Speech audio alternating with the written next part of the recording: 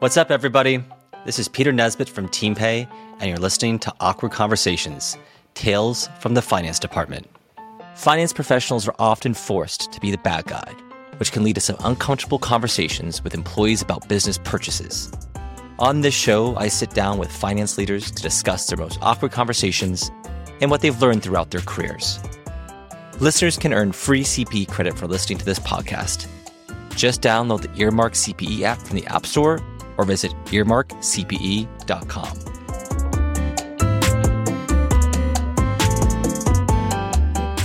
Hi, everyone. My guest today is Naeem Ishaq. Naeem is the CFO of Checker, a company that powers people infrastructure for the future of work.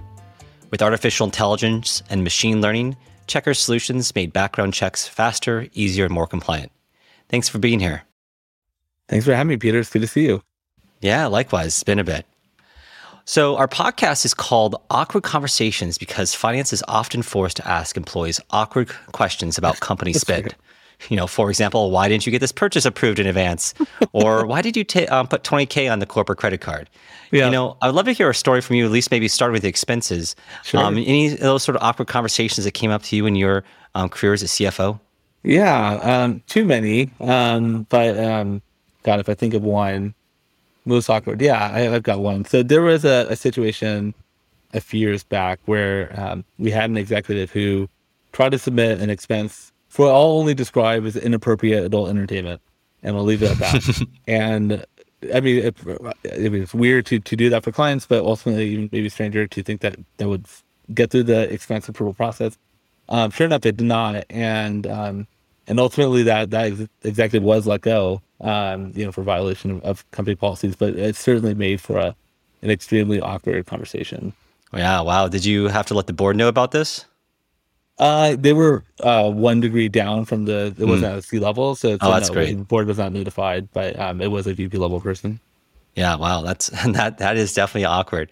And it's we had Jack McCulloch from the CFO Leadership Council on with a similar story in his career as well. Seems to be one of the most awkward ways conversations around expenses. You would think people would figure that out, but apparently not. Yeah. And I was curious, like, I know you also had a long career in the CFO. It's like any other sort of awkward conversations. I'd love to kick this off with other sort of things with investors, with boards, with bosses, and anything else that would be interesting here. Yeah, I mean, many there too. I can think of one situation. This is also a few years back, and I won't mention the specific company, but the CEO of that company. The backstory, we were involved in a significant transaction at the time. And as part of that, we had furnished a lot of information as part of the diligence process. And there's one particular piece of information that he just did not want to disclose. But, it's pretty clear to me that was required as part of our disclosure. And so he was providing a lot of pressure because he felt like if we were to make that disclosure, it might kill the transaction. And felt it was a high stakes effort and very, very material to where the company was at the time, and so he really wanted this, and he ultimately felt like it wasn't quote unquote that big a deal. I think from my point of view, it was explicitly a requirement, and this kind of thing that you don't want to be blurring lines on. And so we had an extremely long conversation, several hours late into the evening on this topic, the night before that diligence process was supposed to be brought down, and ultimately I held my ground that one, that we were not going to do that, and that two, that if he was going to do that, he was going to do it without me. So effectively, furnish my resignation over this issue. Wow. Yeah. So pretty heavy stuff. Now, thankfully in the end, we agreed that we did need to furnish that information and that we would deal with the consequences and we'd figure out, and ultimately that is what we did. And sure enough, we did figure it out and we got to a successful outcome. But I can tell you that was, one, certainly very awkward, and two, very difficult. When you're in school and you learn about business ethics and these things, it sounds fairly straightforward when you're reading about it. But it's quite another thing when you're in the moment and actually having to live that and really hold up to your professed values and integrity. Yeah, I think that's a great anecdote around just the value of like lived integrity in the role as the head of finance, the CFO. Absolutely, yeah. Yeah. So you've been CFO at Checker for about 2.5 years now. Yeah. And, so one of your main responsibilities is optimizing Checker's financial performance for long-term Sure. growth. How do you approach that, and how do you think about, optimizing for long-term growth in general? I mean, first I'll say this is, very difficult as well. I think for all finance leaders is to find that balance. In the end, you're thinking about upside opportunity, downside Mm-hmm. risk. You're thinking about resource allocation, across the portfolio.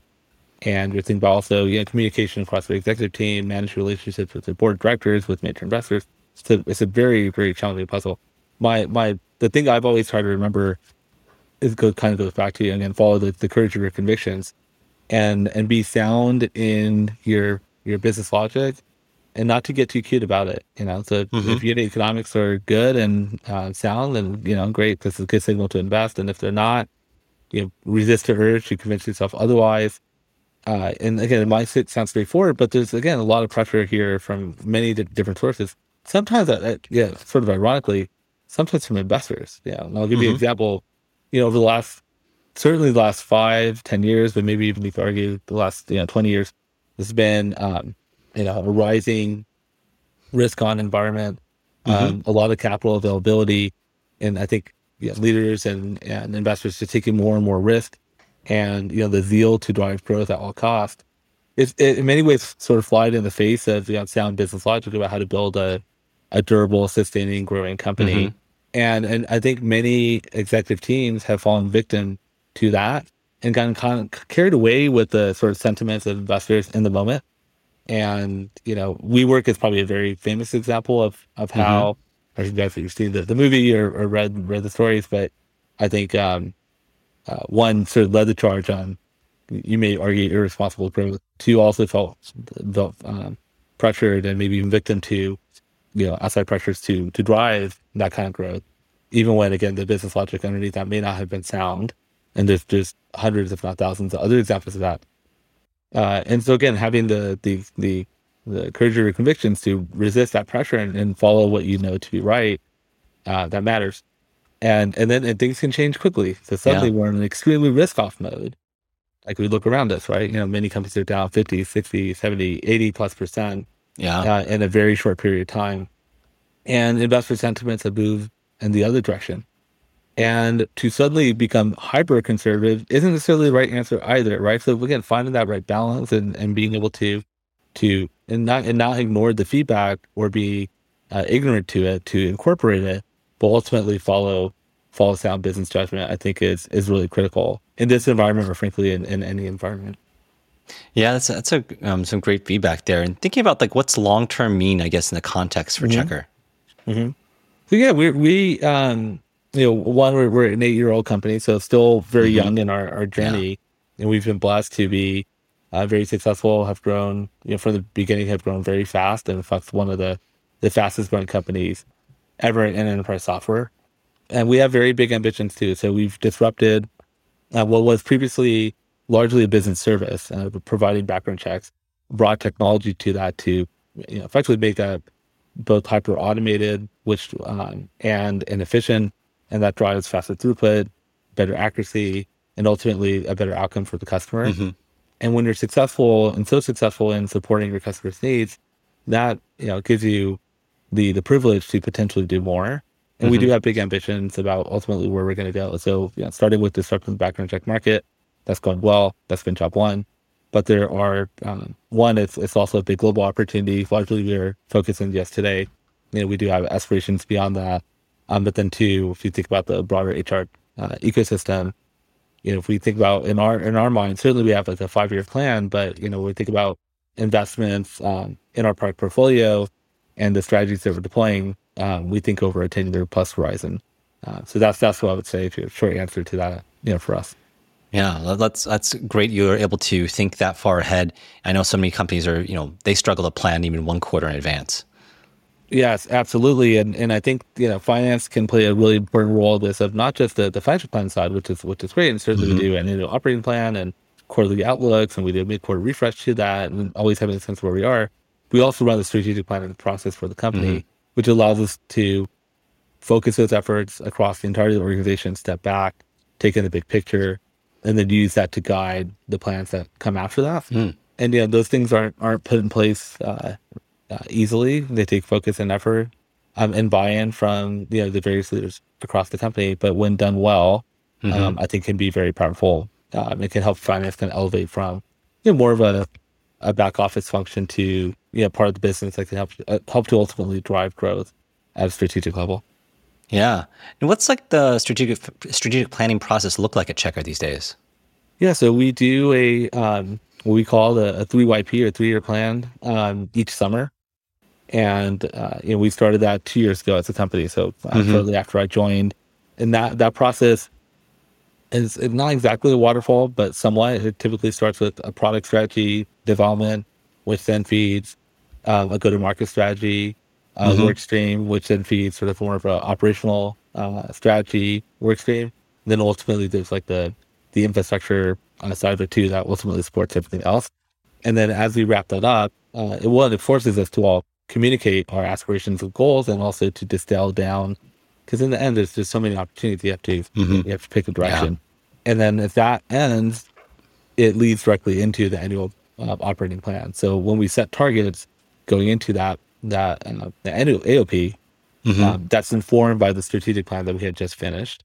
And so those two things are very closely interlinked, and then also ultimately feeds the annual goals that we set as a leadership team as well for the company.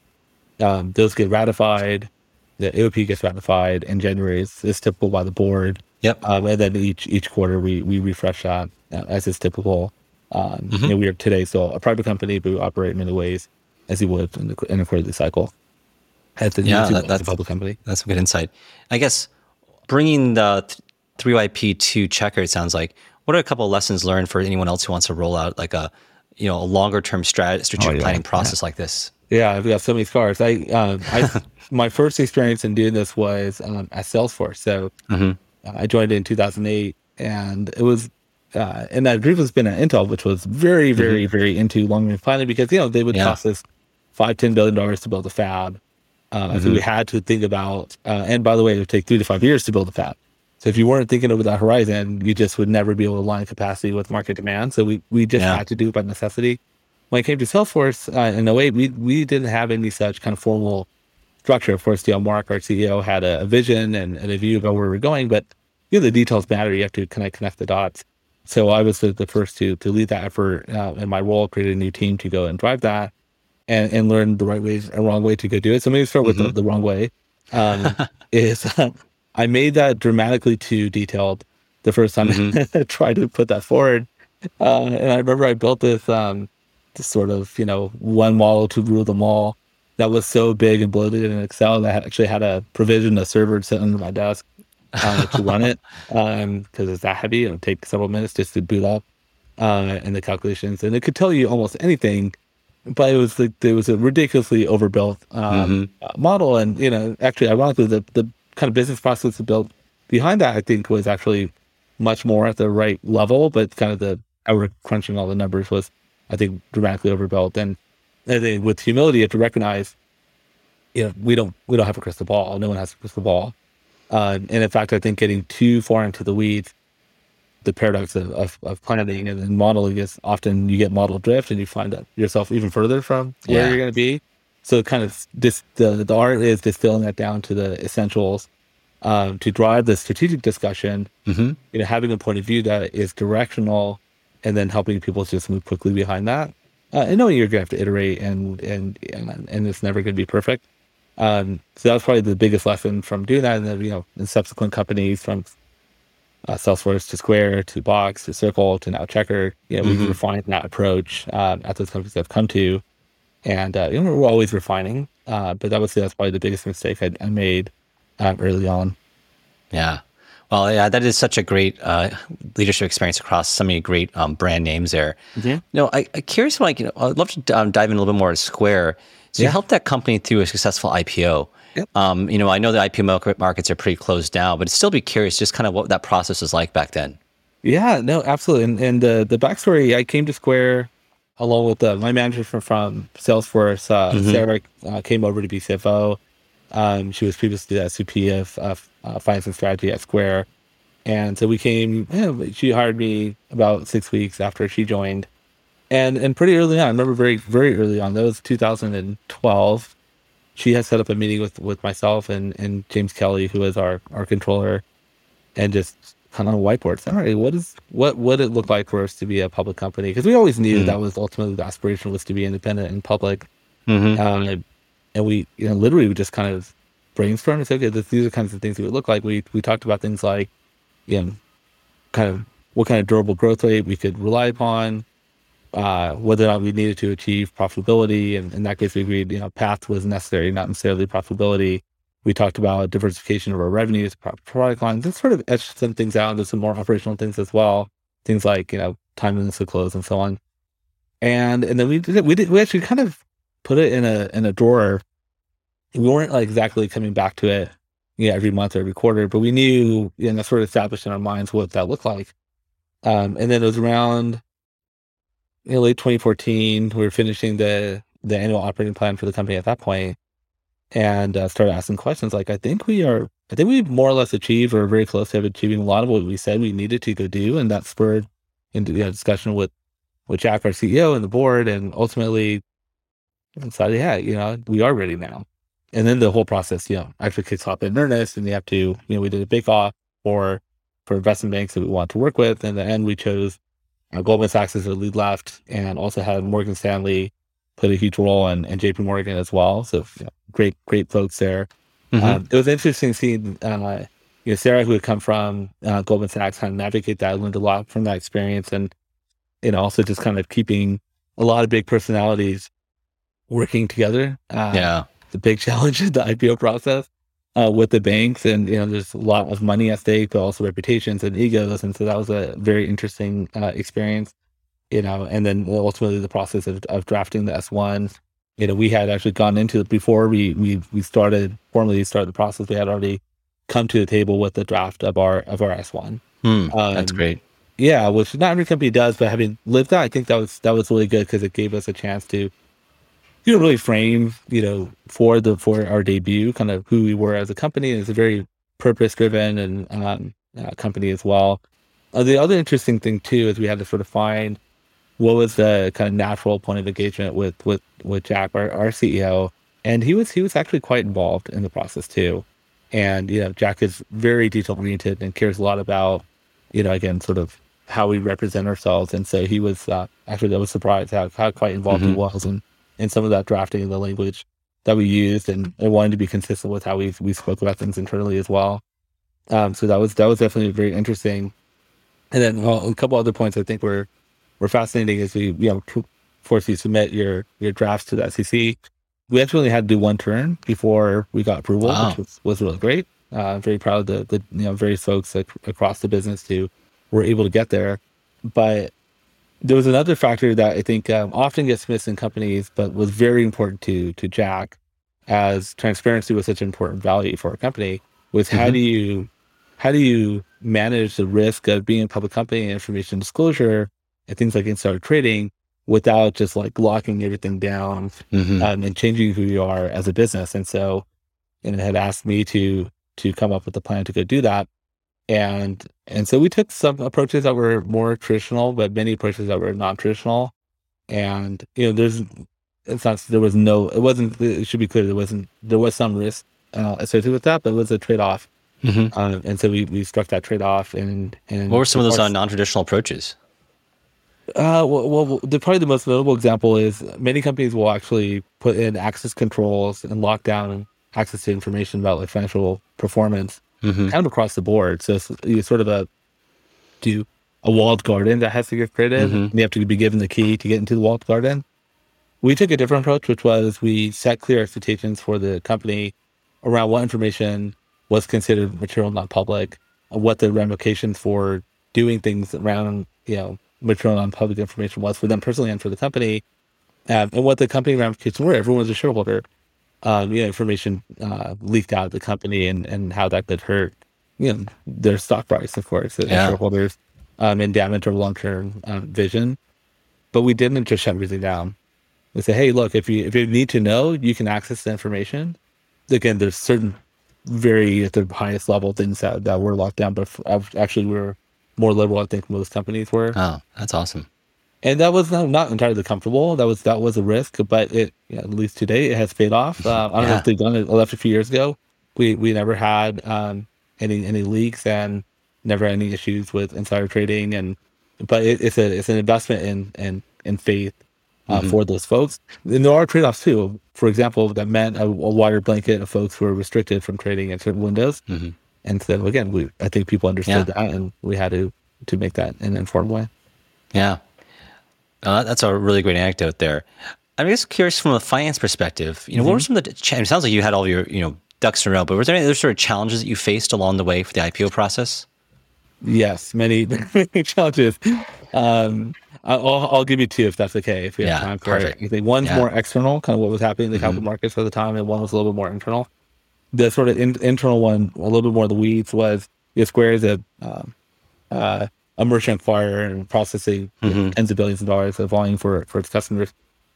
The accounting and the tracking of all the information, how it gets reconciled, is very, very, very complex. And without getting too much into specifics, I'll just say there's certain areas that were not the most well understood, even amongst like our business operators, nor against the folks, and the finance team. And we through the kind of intensive diligence we did and preparation while we were actually in the process, we came across some areas that were again, I would say not as well understood as they needed to be, and we had to do a big, massive sprint to reconcile all those things. And a little bit lucky, there's some offsetting variances that kind of washed out, and everything was okay. But it didn't have to necessarily work out that way, which would have been a really big problem. But thankfully, in the end, we have the foresight to at least go through that extremely intensive diligence process for our own numbers. And it's not even the core financials, like those are a little bit more well understood. It's more the operational stuff underneath the surface, how the information fundamentally flows, and especially if you have very complex data flows across a wide network of literally millions of customers and dozens of major data sources. It's again very non-trivial, and it hits the intersection between finance, operations, engineering, and it's those intersection points that often things fall through the cracks. So very good lesson, and the sooner you can get that understood and get your arms around it, the better. And I think in that case we were maybe a little late to it, but certainly early enough that we were able to avoid any kind of real problem. The second one I'll talk about is a little bit more the broader kind of capital market situation. So we had started our IPO process, selected underwriters, all that in early 2015. And then the markets went through this little bit of a freeze. And I'm trying to remember, I think it might have been, there was some uncertainty about European credit markets that caused a pretty big correction at the time. So strong that actually that was around the time when LinkedIn's stock price crashed and Microsoft swooped in and acquired LinkedIn. It was during that window. Now, oh wow! And so so we were a little bit uncertain on what would the markets bear in terms of our IPO price, and the markets eroded significantly while we were going through that. So we had certainly a huge debate internally about whether or not we should actually go forward with the IPO, kind of given what was happening in the capital markets at the time, and ultimately decided to push through, and it was painful. So we had done our last private round. I wanted, if memory serves me, around $16 a share, and we priced our IPO at $9 a share.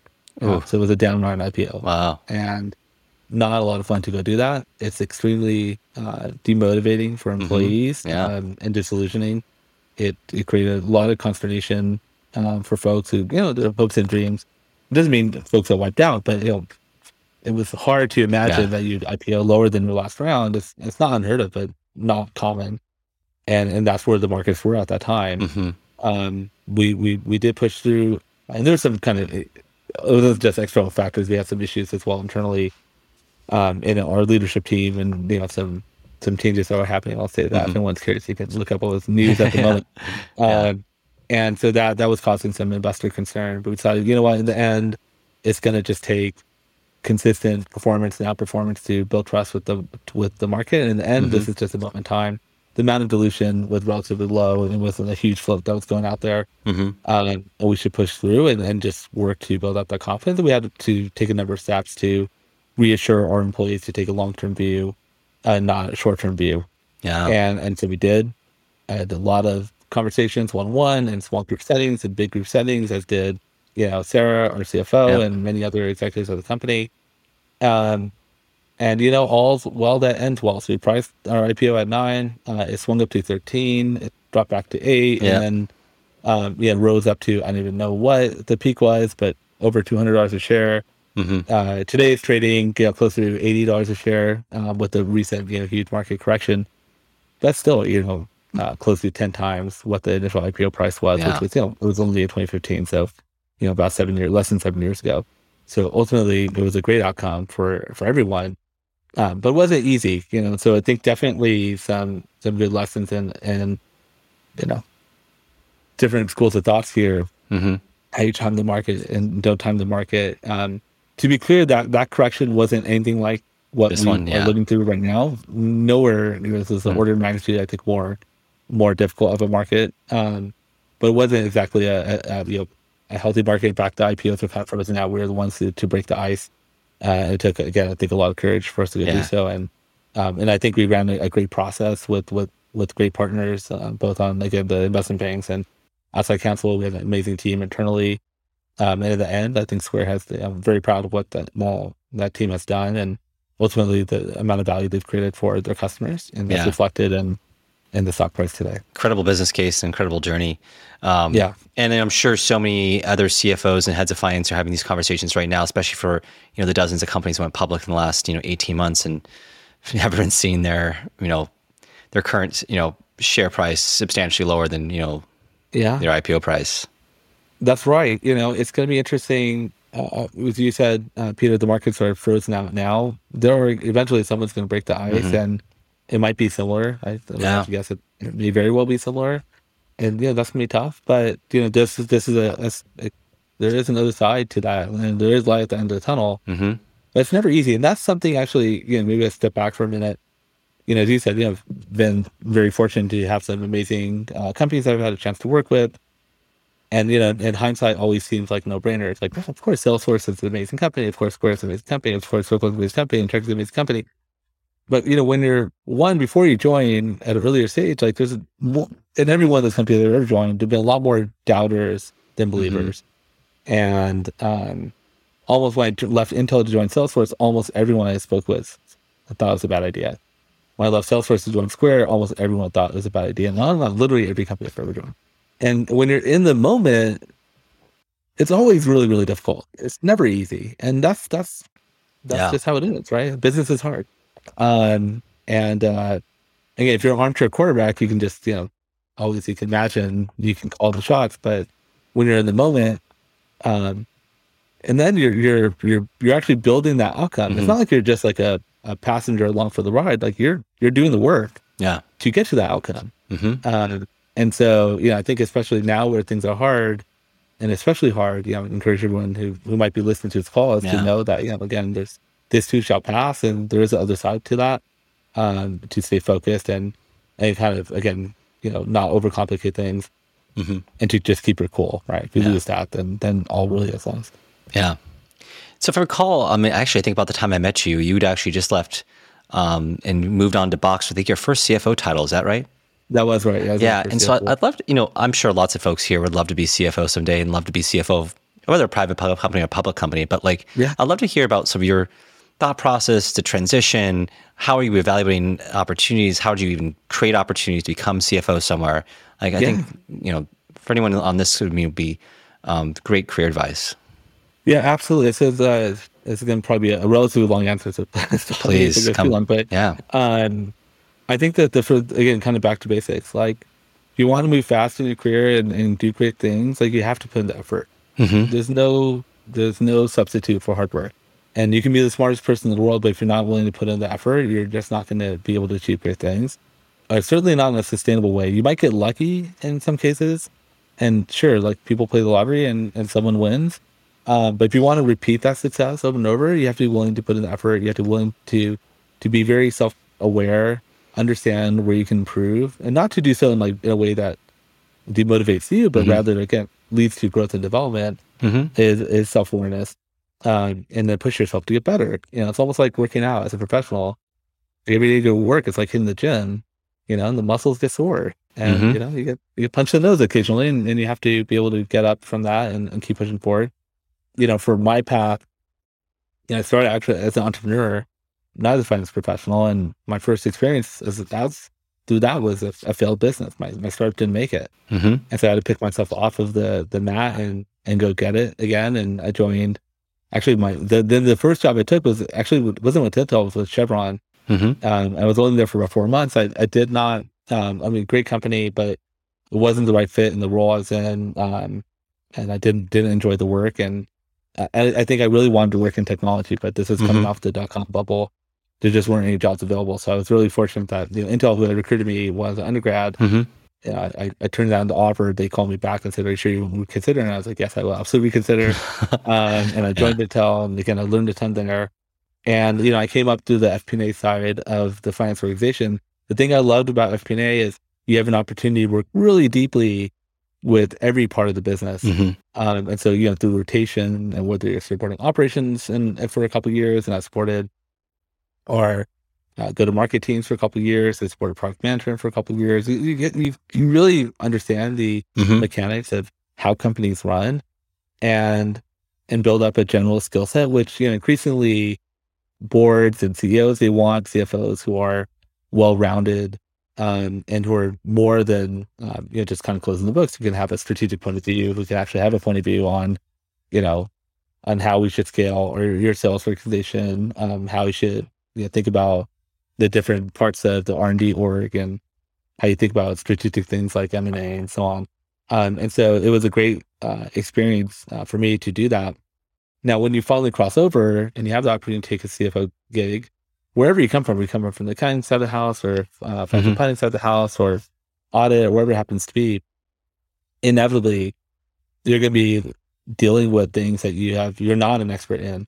And I think one of the hardest career leaps to make is when you go from managing a function you sort of are an expert in and grew up in, Mm-hmm. to now managing or leading functions that is not the case in.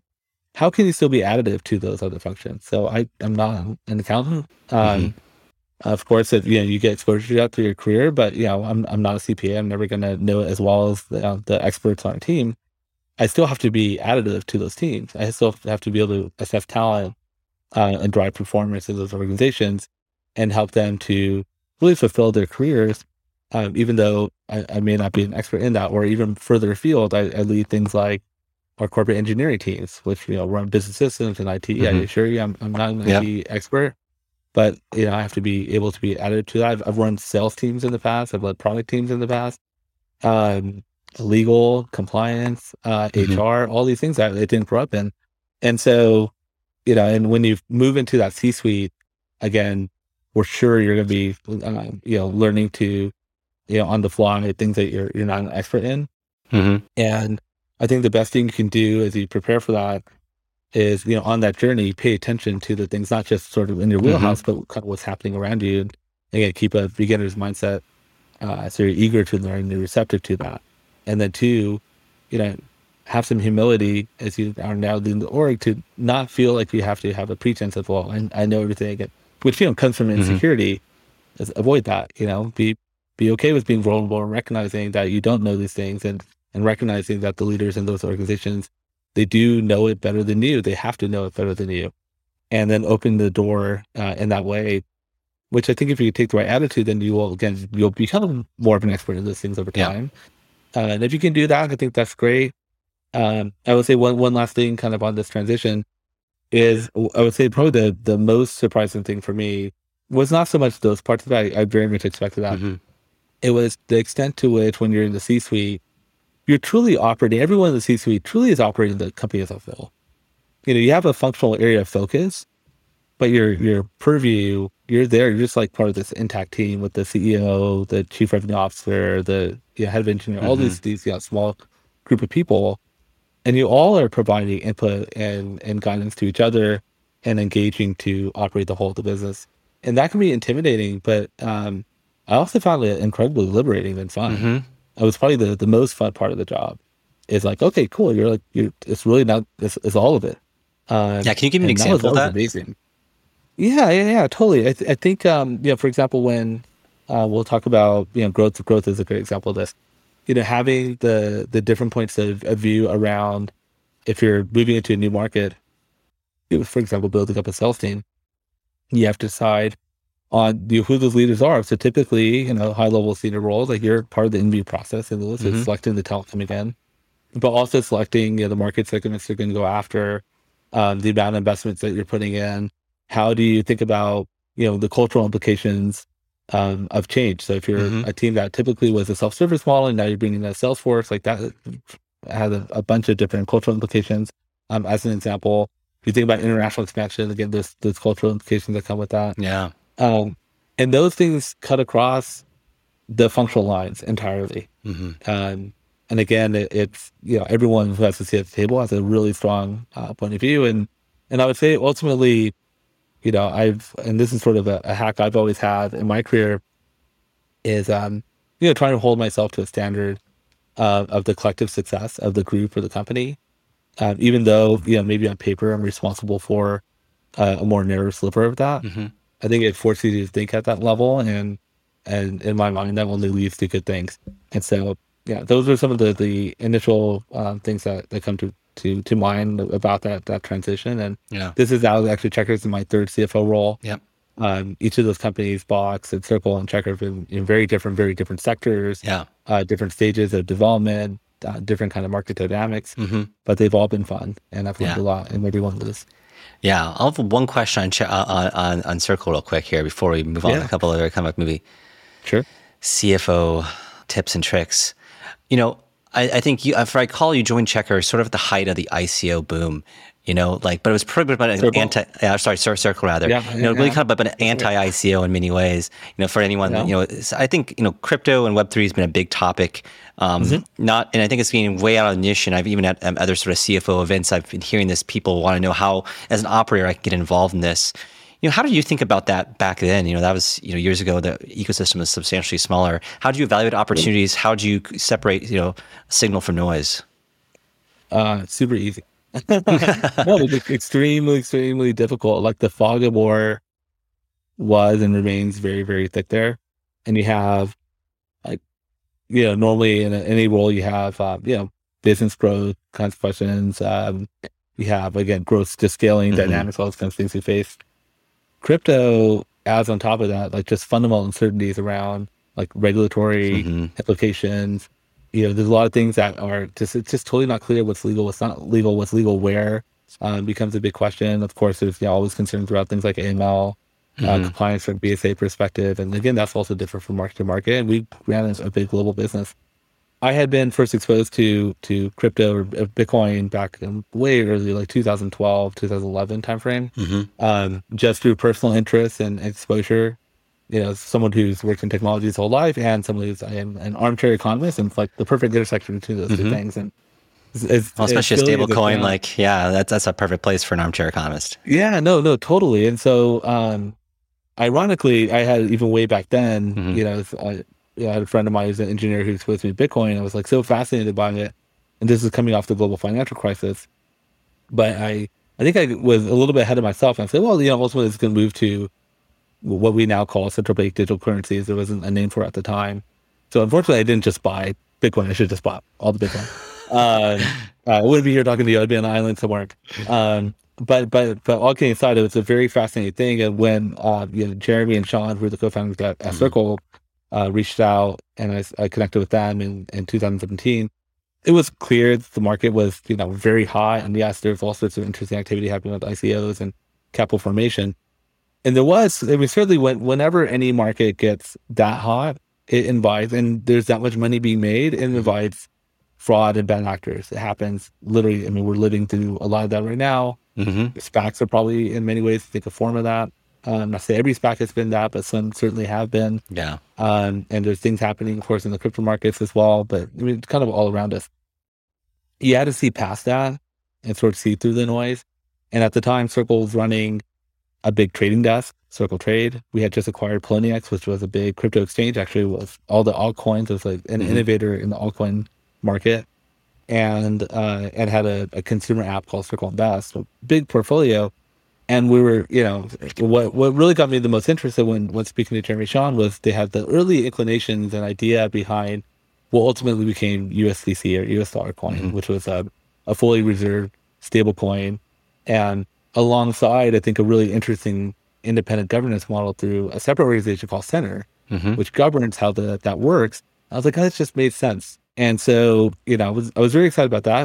Then we had to actually build it and communicate that and articulate. And we spent many countless hours on doing that, while also seeing, unfortunately, in 2018, the crypto market crashed extremely hard. Went from Bitcoin from 17,000 to, I don't even know what the bottom point was, but I want to say in the range of about 3,000, maybe even lower than that. It was tough. I remember very vividly Arthur Hayes, who is a major player in the crypto market, tweeting when Ethereum or Ether dropped below $100 a token. And I was like, that was actually the bottom. He called the bottom. He's like, I need $100. And, for folks who are not crypto folks, that's traded around $2,000 token today. And ultimately, we had to make some extremely hard decisions to survive that, including effectively jettisoning most of our assets. So we sold the trade desk, we sold the exchange, we sold the consumer app, and we put all of it. We just not doubled down. We tripled down, or wherever metaphor you want to use, on US dollar coins. Say, look, this is going to be the future, and we have all the technology around that to provide connectivity to partners and internally as well. So we're going to productize those services and those APIs, and we're going to really work to scale USDC, and it worked. USDC today is trades of the amount of dollars in circulations over $50 billion. One of my favorite mementos I still have it was really cool. Our engineering team, when they minted the first test tokens, as a memorial thing, they printed the first handful of tokens onto a Harvard wall. And so I have USDC 3. Wow. It's kind of cool to have what honor, the third of those. The first two went to our two co-founders, and now there's 50 billion of those. And I think ultimately, we always thought it'd be like, we would say, it sounded crazy, like there'd be billions and trillions of these. And Jeremy still says that. And I think he's right. And, it's a good start on the way. And the other interesting thing too, is it's also become not just, I think, very interesting in a great business, but hopefully it'll consummate. But Circle's latest is, planning to go public via SPAC at, I think the last mark was around $9 billion valuation, hopefully later this year. But also just how top of mind, stable coins are in the power corridors of central bankers. Especially after Terra's collapse. And absolutely right. And then technologists too. And Terra, which was a very extremely different class of stable coin. I will, and I'm biased clearly. Air quotes for everyone on the line. I don't want to say anything bad about anyone. I just will tell you that we designed fundamentally for USDC to be fully reserved. That was always the design, with effectively zero risk on redemption. And that is what's built in the end. And also with an incredible amount of transparency. From the beginning, we got attestations from Van Thornton, at launch. We always said, here's how much we have in circulation. Here's what came out. Here's what it is. And again, GT would put their stamp on it. I would sign my signature on those attestations. You can go find them. They have my name on it. My reputation's on the line. And I know because we designed it to be always stable. And again, for anyone to get redemptions, they could get it when they want.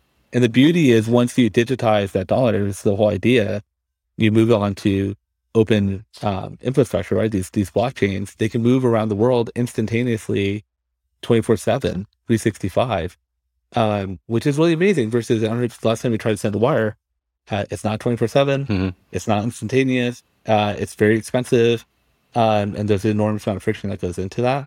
And so that's, it's still very, very early days, but it's really enabling a whole new class of innovation and finance and DeFi.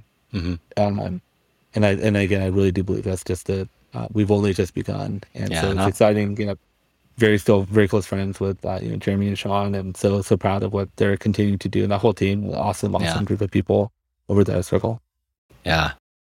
Wow. What an experience. I wanted to shift gears a little bit, maybe sort of wrap up here. we talked a little about we've been doing with Checker. What else is coming up with you? Sort of your vision there, or your vision of what you want to do as a CFO. Yeah. Peter, I think the first thing I say is I don't think of myself as like my identity is a CFO. Yeah. I'm just a dude who's, trying to do good things in the world, and be interested and learn, and have confidence that that's going to result in good things for my family and be rewarding in every way. And I think the CFO role is an amazing role. Like, how could you not love it? It gives like total visibility to everything, the big picture. It's high impact, it's high leverage. I'm a quantitative numbers guy. I deals with numbers. I love that. And so, but kind of back to being, I didn't start out even if I was an entrepreneur. And that's kind of, I think of myself more as a business person. Who happens to be a CFO, or carry that title. And that's great. I love that. And it's very inspiring. I don't know that, I've never sort of thought of that as like an endpoint, or even really like my identity, as a professional, certainly not as a person. But been incredibly blessed to have the opportunities to serve in that capacity. And Checker, what's amazing about Checker, in my role, certainly I lead all the financial functions, but I also lead a number of non-financial functions. You mentioned things like corporate engineering. I also lead our efforts with Checker.org, which is our philanthropic arm of the company. It's a huge honor. And that was one of the things that ultimately, maybe the most important thing that attracted me to Checker is not only is an amazing business, it's been one of the fastest growing companies, again, ever in software history, but also that we're impacting in a positive way millions and millions of people every year. Because the background check process is, at a very basic level, is an important part of providing trust and safety for customers and their employees and their customers, and their customers, pardon me. Of course, that's why you run background checks. So as a basic example, if you're running a daycare center, you will want to know if the people working there who are dealing with children have any kind of violent offense or sexual offense like this. It's logical that you'd want to go do that, and I think it serves a good function in society.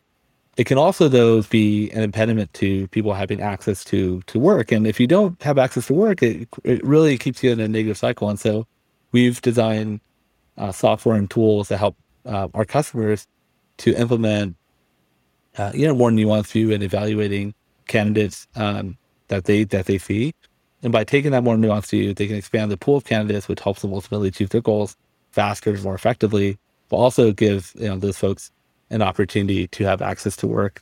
And so the phrase often used is fair chance hiring. We are ourselves a fair chance employer, and we encourage our customers to do so. We provide them tools to help them to become fair chance employers. And again, that's a big part of what motivates us to get up every day. And it was a big part of why I joined the company. And so that's been a lot of fun, over the years. Well, thanks so much. This has been definitely some unique insights for our listeners. And thanks so much for being an excellent guest. Great. So is there anywhere for people to connect with you? Is that like Twitter or LinkedIn? Where's the best place for people to get in touch? LinkedIn is probably the easiest way to get a hold of me if we're not already directly connected. You can follow me on Twitter, but it's mostly going to be, reposts about the Rams winning the Super Bowl. So if you want that, also follow me on Twitter at Ishaq. But for professional stuff, LinkedIn is usually the best way. Great. And also, please subscribe to this podcast so you don't miss an episode. And thanks, everyone. Listen to the next one.